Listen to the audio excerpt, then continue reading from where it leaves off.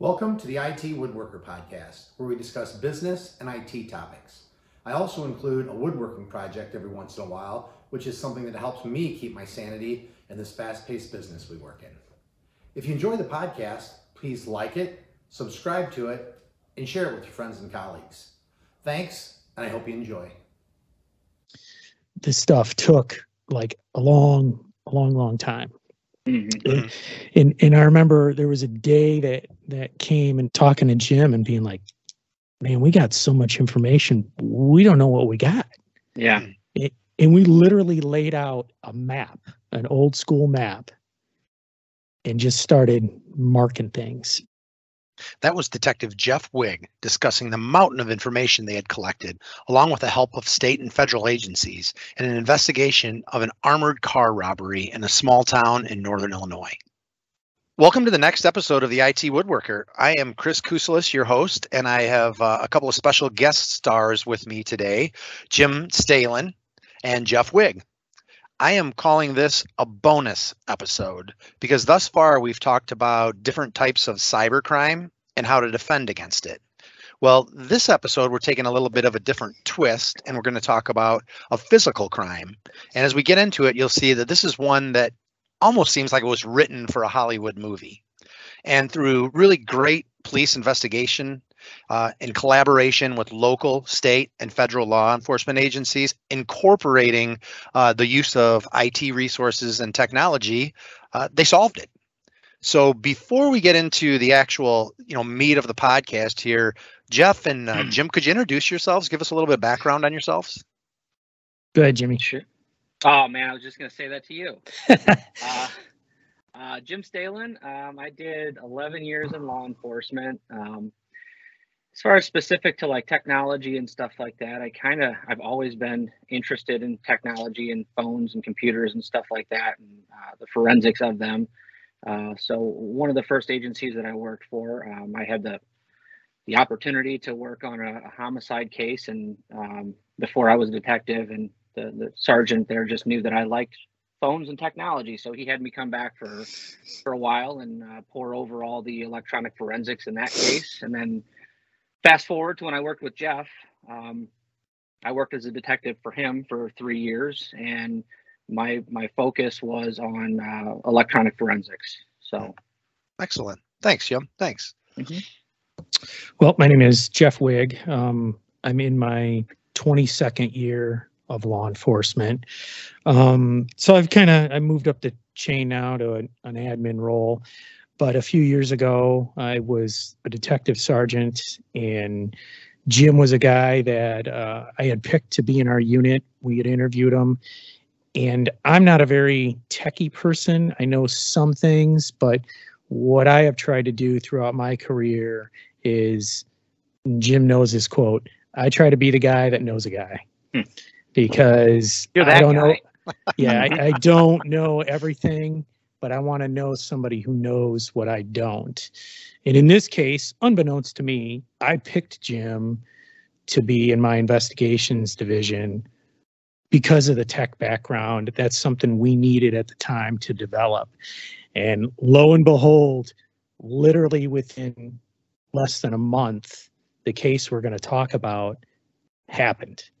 And Jim was the guy that I gave some sound advice to on that day, which we can get to that when the time is right. But yeah.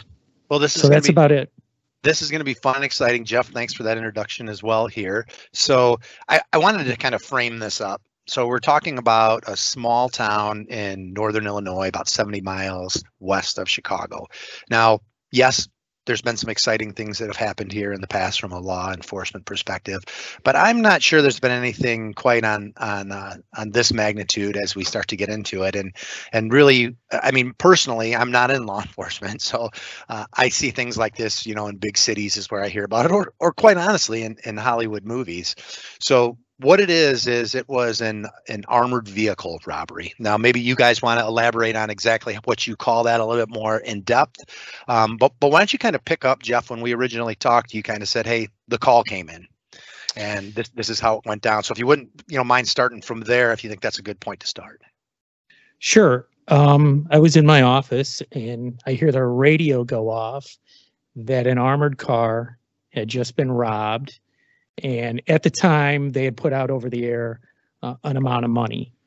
And I was like, wait, what? That just happened. So I threw on my outer vest carrier, and I got in my vehicle, and I got on the radio, and I told the other guys in the division, we got to go. Let's go. It was only a few blocks away. And I pulled out of the police department lot, and I recalled like a week before, we can call it a BOLO, which, be on the lookout, was issued by an agency in Western Illinois, in Whiteside County, saying that an armored car was going to get robbed outside of Chicago near a Dunkin' Donuts. And I didn't remember all the specifics, but I got on the air and I told dispatch, I'm like, look up that BOLO and print it out for me, because that was a starting point. Are because these BOLOs something that happen, quite often? I mean, are you kind of overlook them because you see them so much? Or are they usually pretty dead on and specific?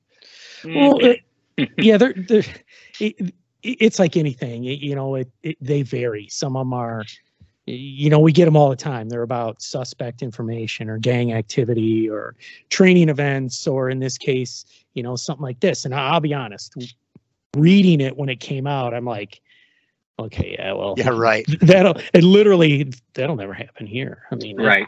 What are the odds? And sure enough, it went down. Mm-hmm.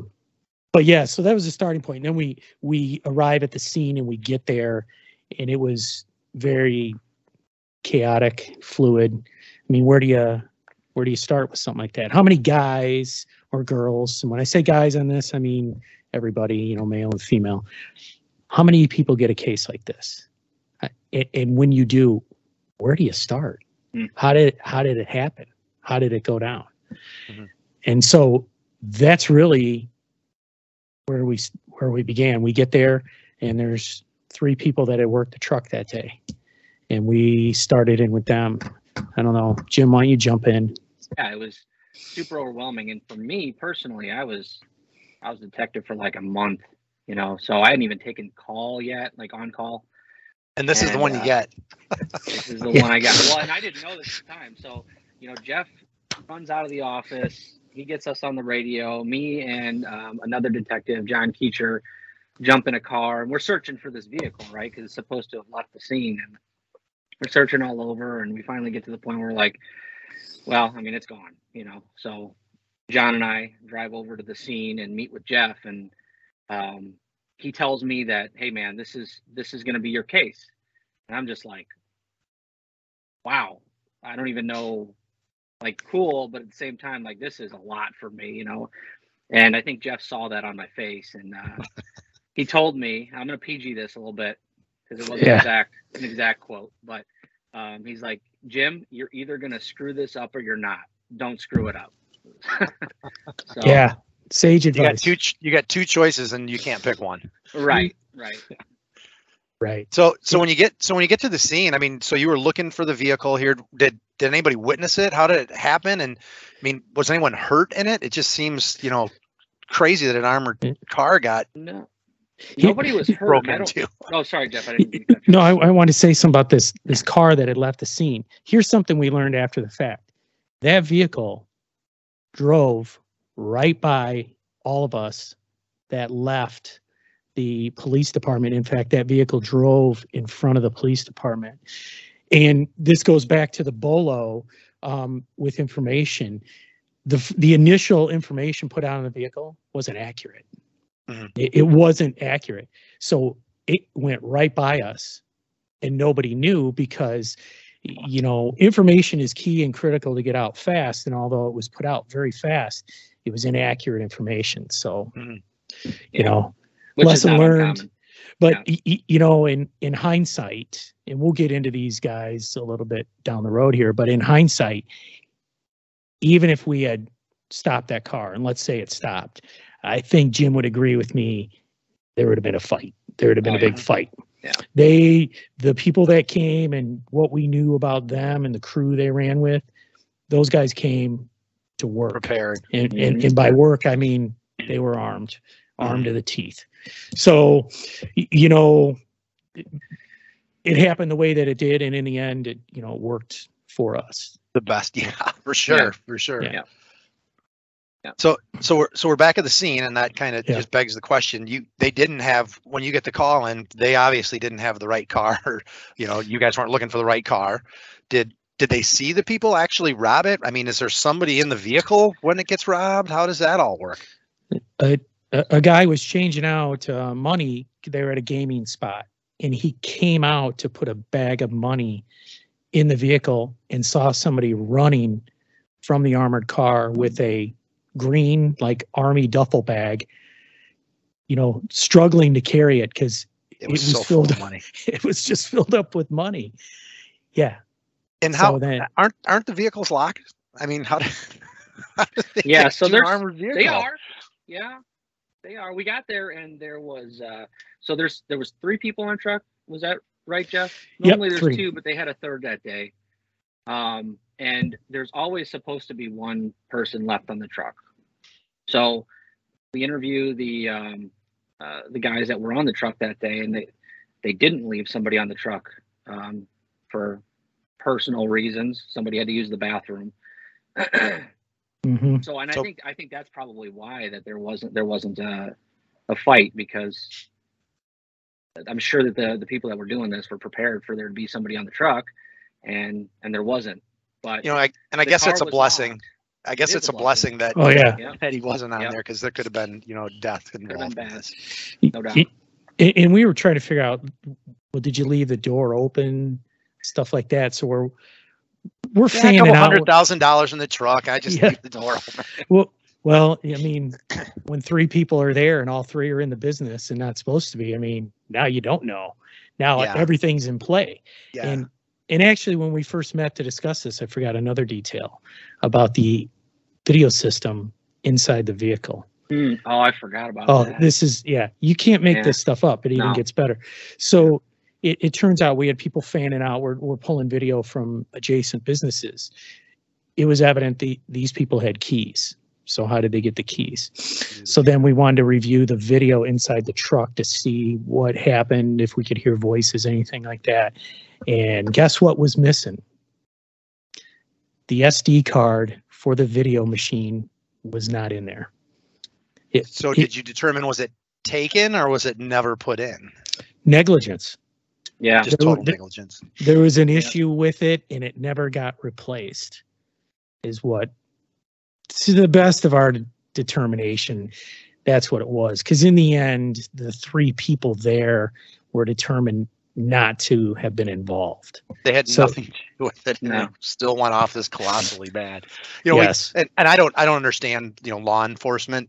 I understand, as I talk about cyber crime, a lot of times it's not that, one thing goes wrong. It's that a multitude of things go wrong. And it sounds like in this case, somebody had a key, which they shouldn't have had. Right. Somebody had to use the facility, so there was nobody in the truck, and there wasn't an SD card in there. I mean, that's so many pieces of the puzzle had to go that way for this to become the perfect crime. And it sounds like it was the perfect crime. Yeah, I mean, it's one domino falls and then the others start tumbling, and sometimes it works to the advantage of the offenders. Sometimes it works to our advantage. On this particular day, initially, all those dominoes fell their way, not ours. So you determined that the 3 guys in there had absolutely nothing to do with it, but you had to have a starting point. I mean, at that point in time, I mean, what do you do? How do you start putting together suspects? Yeah, Jimmy, why don't you go into like the video trail and all that stuff? Yeah. So, I mean, from our standpoint, when we, because there was video of the truck in the parking lot of the gaming place, right? So we didn't have the video for inside the truck. That was part of the armored vehicle. But we could see the whole thing happen on camera. And, this car pulls up, 2 guys run out, hop in the car, and run back. So we had an idea that, they didn't force entry or anything like that. We determined pretty quickly that they had to have a key. So where do you start, right? I mean, they had a key, then it's probably an internal theft, right? So we start our suspect pool from within the company itself, and that was overwhelming because there was a lot of solid suspects. And then we started like kind of working back. Or well, where did they go, right? So we did a massive video canvas, and we were able to. And what did that take, Jeff? That took like 2 weeks just to get all that video. I think.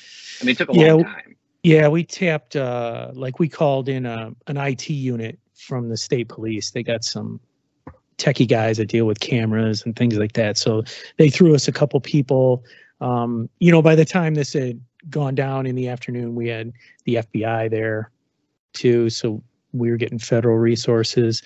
But between our guys and some neighboring agencies and the state police, they all went out and did literally just a huge video canvas. And I don't know how many USB thumb drives we went through. Oh man! For businesses. And so when you say canvas, they're not just taking the stuff on the Illinois state highways. They're going to businesses. Anybody who's got a camera facing the road, they went out. And this was Illinois. This was Illinois State Police working in collaboration with you guys. Yeah, they helped us out. Yeah. I mean, we had to have had like 40, 50, police or that's incredible. FBI that's agents awesome. and stuff like that. A lot, like just going to businesses and pulling video, and then it was hours of looking over video, trying to find the needle in the haystack, trying to find that car on the camera, and then through that we could eliminate. All right, well, we don't need to go look at video out this direction because we know they went this way. So we tracked them. What was it? All the way to West Chicago. Yeah, to a red light camera in West Chicago, and then it went cold. Did they blow the red light? Can I ask? Is that how you got them on the red light camera? I don't recall them. No, I don't think so. I don't recall them. But so they were being careful. Yeah. Yeah. On the way back, I think. Yeah. We were trying to figure out if they stopped somewhere because we're trying to link up the times too. So we pull video, check the time compared to the time we know they left town to see if maybe they had stopped somewhere and pulled over because we knew the car didn't have plates on it. Mm-hmm. So we thought maybe they had put plates on it because, God, what are the odds that not only did they drive out here with no plates, they made it all the way back with no plates. And nobody pulled them over. Yeah. Right. Wow. And we know they came out here with no plates because eventually we got tollway footage. Mm-hmm. And there was no plates on the car. And, you couldn't tell because of what they had done in advance. You could not tell who was driving or anything like that. Mm-hmm. So they were pretty professional. They knew, obviously, they knew what was going on. Yeah, this wasn't spontaneous. They had a plan. They had a plan, and they had. Well, we'll talk about it. I mean, they surveilled this company's truck a week prior, but we can get into that in a little bit. So yeah, Jim and several people, they're doing the video canvas. We're putting it all together. We're trying to link it all together. We literally, we were marrying technology. We had, state police resources and some county resources where we were making profiles of people and relationships with others. And then we're plotting the businesses. And we literally went to old school and did dry erase board, drew a map, and we are plotting locations with times to see where they were at certain times to see. And to me, it looked like they were just following the speed limit. They were just calm and cool. Yep. They weren't even trying to get out of town in a rapid fashion. They literally just drove out of town. Casually just drove out of town. Wow. Drove out of town. And it was the first merry-go-round. You get video. Yeah, you get video footage from a business or a gas station or a red light camera. It was or a tollway. It's this and this. It's all these little pieces, and you're just kind of putting it together. But the big mystery is who are these people? Who's this car? Who owns this car? Somebody's got to own this car. So while they're doing that, me and a guy from a neighboring agency, we went to the business, which was in downtown Chicago. And I interviewed the owners and the upper management there. Mm-hmm. And so from there, we try to determine, okay, are you missing keys? And how many sets are you missing? So we're able to determine that there was some keys missing. and those keys should be associated with these individuals. Maybe, probably, presuming they still had them. Now, does who knows? each key is that individual for a vehicle, or is there just like a master key that can open all vehicles? Not back Or then. this is another wrinkle in the whole. They were all keyed the same. Wow. Yeah, which was, so it's another hurdle, because now Yeah. you're not just dealing with Illinois. Whoever drove that specific vehicle at a point in time, it's anybody who was ever employed in the lifetime of the company. Yeah, and Pretty it, much. like I said, now that just opened up at least 2 other states. Well, no, I So- got a question here because I got one of these keys that says "Do not duplicate," They and I do. know when I brought it in, had it duplicate it. Yeah, okay, that was. So Yeah. they got them duplicate. Okay, keep going. Well, I don't think they even duplicated it. It was an original. It was Yeah, that is, original. It was an actually, that original. is true. That it Yeah. did turn out to be an original. So really, we got those names. And so again, a marrying of technology, we had it electronic, but then really to make this stuff more visual and quick is we owned a conference room. And we just took it over and we mapped these people out on a big whiteboard. We printed Old school out whiteboarding. Yep, we Mhm. printed out who they were, who their associates were, and so we had maybe 4 groups of people. Does Yeah. that sound right, Jim? Yeah. And how they were related, where they worked, when they worked together. Just all the things you would think of. Just Mhm. really just anything under the sun of why they would even be a suspect. Was it because they had been on trucks where money went missing before, or there had been talk around the shop that, hey, X, Y, and Z said they would like to back up a second. Where money Yeah. had went missing before, so this wasn't just hey, wow, this is the first time this has ever happened. This was Well, to this scale, yes. Yeah. But money had gone Okay, missing so it from wasn't- trucks in the past. Yeah, Gotcha. it wasn't like, to my knowledge, anyways, they didn't have any big like robberies or thefts of their vehicles that I'm aware of, anyways. But they had Yeah. some internal thefts that had happened before. I guess with any big business, you're going to Yeah. have, Yep. breakage. and literally when you go there, this is not even an exaggeration. There are pallets of cash.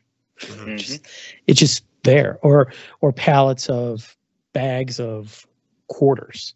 Mhm. It's like going to a grocery store and instead of flour, it's dimes, nickels, $100 quarters. bill. Yeah, Yep. exactly. It's just like going to a store, but it's a cash store. Mhm. Yeah. So yeah, all this stuff is just piled up.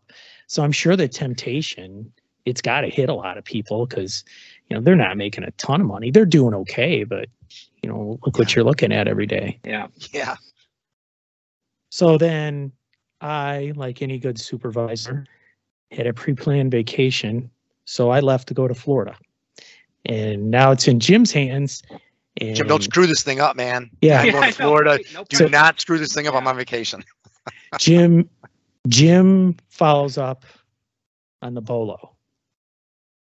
Yeah. So this Bolo was, And again, the acronym BOLO stands for be on the lookout. be on the lookout. Gotcha. Okay. And we would get like 10 of these a day, and they're like region specific. So like when you put out a bolo as a detective or an agency or whatever, you can kind of select like what region of agencies it goes out to. So you get a whole bunch of stuff from Chicago, and there's always a bunch of it. And I personally didn't even remember seeing this one. It was one of our patrolmen that remembered this bolo and said something to us, and we're like, wow, this really fits. And it was a bolo that said that there was going to be an armored car robbery that happened on, like, I don't remember the day exactly, but for example, like a Tuesday or Thursday, something like that.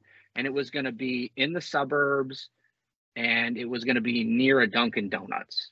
And it's like, well, that's super vague. So I never even thought about it. But then it happened, we had this thing happen. And there was a like, Dunkin' Donuts oh, 2 blocks away from yeah. Yep. where this happened. So like everything kind of, all these vague things just kind of matched up with what we had. So while Jeff's on vacation, we're like, all right, well, we got to go follow up on this. So we went out to a neighboring county, which is where the bolo had come from. And so I have a question. Sorry to interrupt. So I'm starting. No, that's okay. I'm starting to understand this a little bit more. And pardon me, maybe I'm not very quick.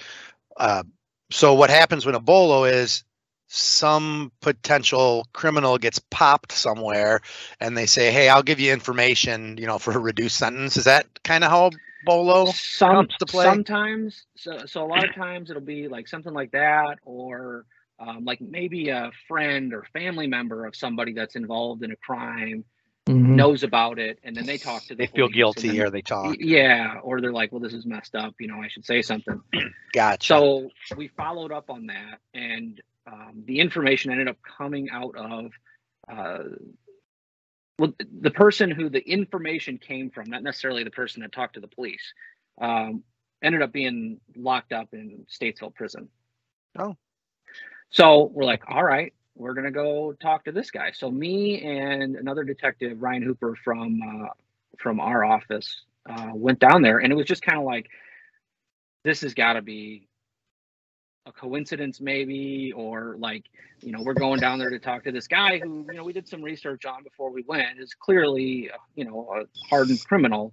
Like, this guy he's not going to tell us anything, So we went down to Statesville prison with really no expectation of this. If it was related, that this guy was even gonna talk to us, So we go down there, and he's playing kind of, like, oh, I don't know what you're talking about. I've been in this prison for so long, my memory's terrible, and all that nonsense and garbage. And but if you can give me some milk duds and a Diet Pepsi, right, yeah. And then he's like, well, I was friends with all these people on Facebook who were involved in this whole thing. So, but I don't remember their names. But if I had access to my Facebook, then, I could maybe see, right? So I'm like, okay. I had a work phone at the time with a burner Facebook account. I'm like, here you go. Here, log into your account on my work phone.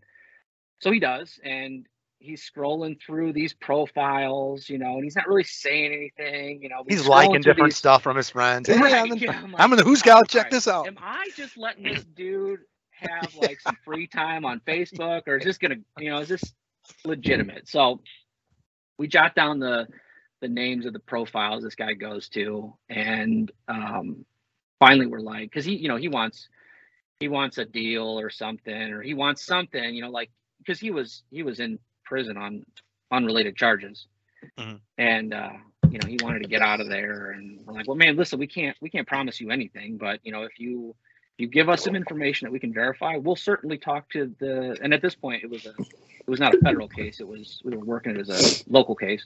Yeah. So we're like, well, we'll have our state's attorneys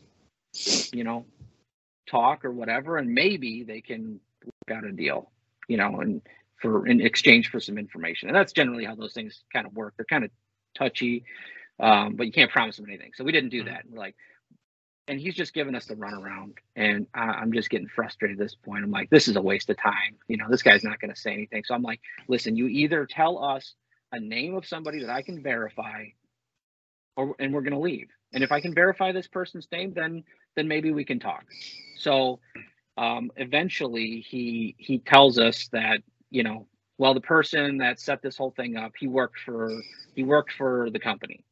I'm like, okay, well, you're not telling us anything that we don't already know. We kind of figured that. And then he eventually tells us a name, right? So he gives us a name, and it didn't sound familiar to me because we were pretty early in the investigation at this point. So we were working these other groups of people within the company, right? But we still had a bunch of names on our board that we had to follow up on and look into, right? So I leave the prison, and I called one of the other guys in the office. I'm like, hey, go look at the board of suspects and tell me if this name is on there. And sure enough, it was. And that was a huge breakthrough right there. Case closed. Prosecute. You're done, right? I mean, it's just as simple as that, then, or no? Yeah. Some dude in jail said this guy was going to do this thing, so let's prosecute him. We had a long ways to go from there, but at least we we could narrow our focus a little bit. Jim called me, and I was in Disney with my family, and he told me, well, we got a suspect. And I'm like, God, please tell me that the person's on our list of names. And he's like, oh, he was. I'm like, I felt relieved because, Yeah. that told me, you know what, we're playing the game right. So how far into we talking months, weeks, years? How far are you into this investigation on this when you get this break? Point, that was a week. Oh, that was a week? Yeah, because I went to Disney the week after this happened. Oh, yeah, you're right. I don't know. For me, the timeline is skewed, but from there, the case takes about another 18 months. Yeah. You got his name, and wow, that's incredible, though. Okay, well, maybe he's not the right guy. Let's keep listening. So I just keep getting ahead of myself. Yeah. So Jimmy went to work. I don't know how many subpoenas and search warrants you wrote. It was a lot. Yeah. Yeah, he went to work on. We wrote some cell tower search warrants.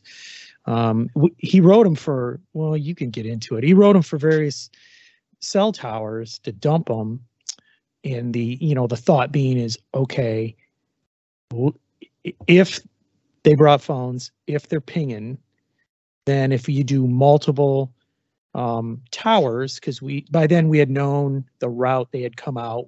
We had pretty much known the route they took back. So we took a random, we took 3 or 4 different cell towers between those 2 routes, figuring, okay, we do this. And if you get a number that shows up on all 4 of them towers, statistically, those are going to probably be our people. Because what are the odds? But that was a ways down the road that we did the tower dump. So the difference is like we'll get phone numbers, right? So we have our pool of suspects, and we started with that in their Facebooks, right? So we have some numbers associated with some people that we are of interest to us. So we get search warrants for their phone records associated with a specific phone number, and most of that stuff we came up with nothing. Like we couldn't find the phone pinging to a tower out this way, right? Because all these guys are from Chicago, right? And we're decent ways away from Chicago. Not many people that were in this group had come out to Chicago. Where was I going with this? So we had some numbers, and we were checking those, and we were coming up with nothing. So we were going to do some tower dumps, and what that is you take a specific tower, and you get a search warrant. But with the tower dumps that require less, it's less of a personal intrusion. There's a cost to that, right? So it costs, like the carriers will charge law enforcement agencies thousands of dollars per tower to pull data because they have to send somebody out or whatever, labor intensive, I don't know. So we didn't go that route right away. And that was where the resources of the federal government came into play, because for the little town that Jeff and I worked for, for example, $10,000 to pull data, that's a lot of money for a little town, Sure. But for the FBI, that's nothing to them. They were like, yeah, we can handle that part of it.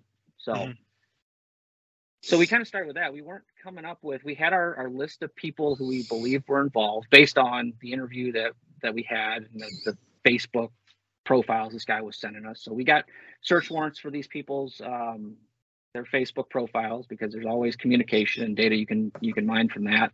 And then the cell phones that we thought were associated with them. Well, the problem is so many people use I call them burner phones. They're like prepaid cell phones, where you can just go to Walmart or Target or wherever and you buy a cell phone, you put some minutes on it, and it's not associated to a name, right?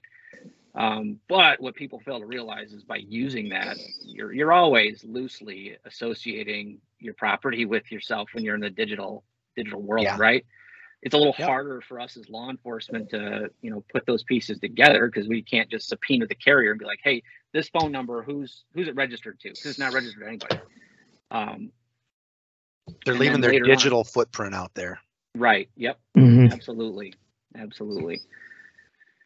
And then the other thing too was, these people, this car it sat in the parking lot of a gaming center for like 2 hours before the truck actually showed up.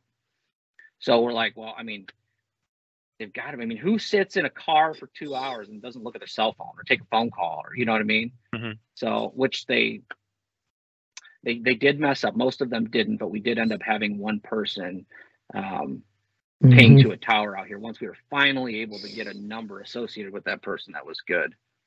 The authorities are starting to piece together the puzzle here. The suspects are leaving a digital footprint through the license plate readers, cell phone data, Facebook, and closed circuit TV. Join us for the next episode of the IT Woodworker, where we find out exactly what happens in the armored car robbery. Thanks for tuning in.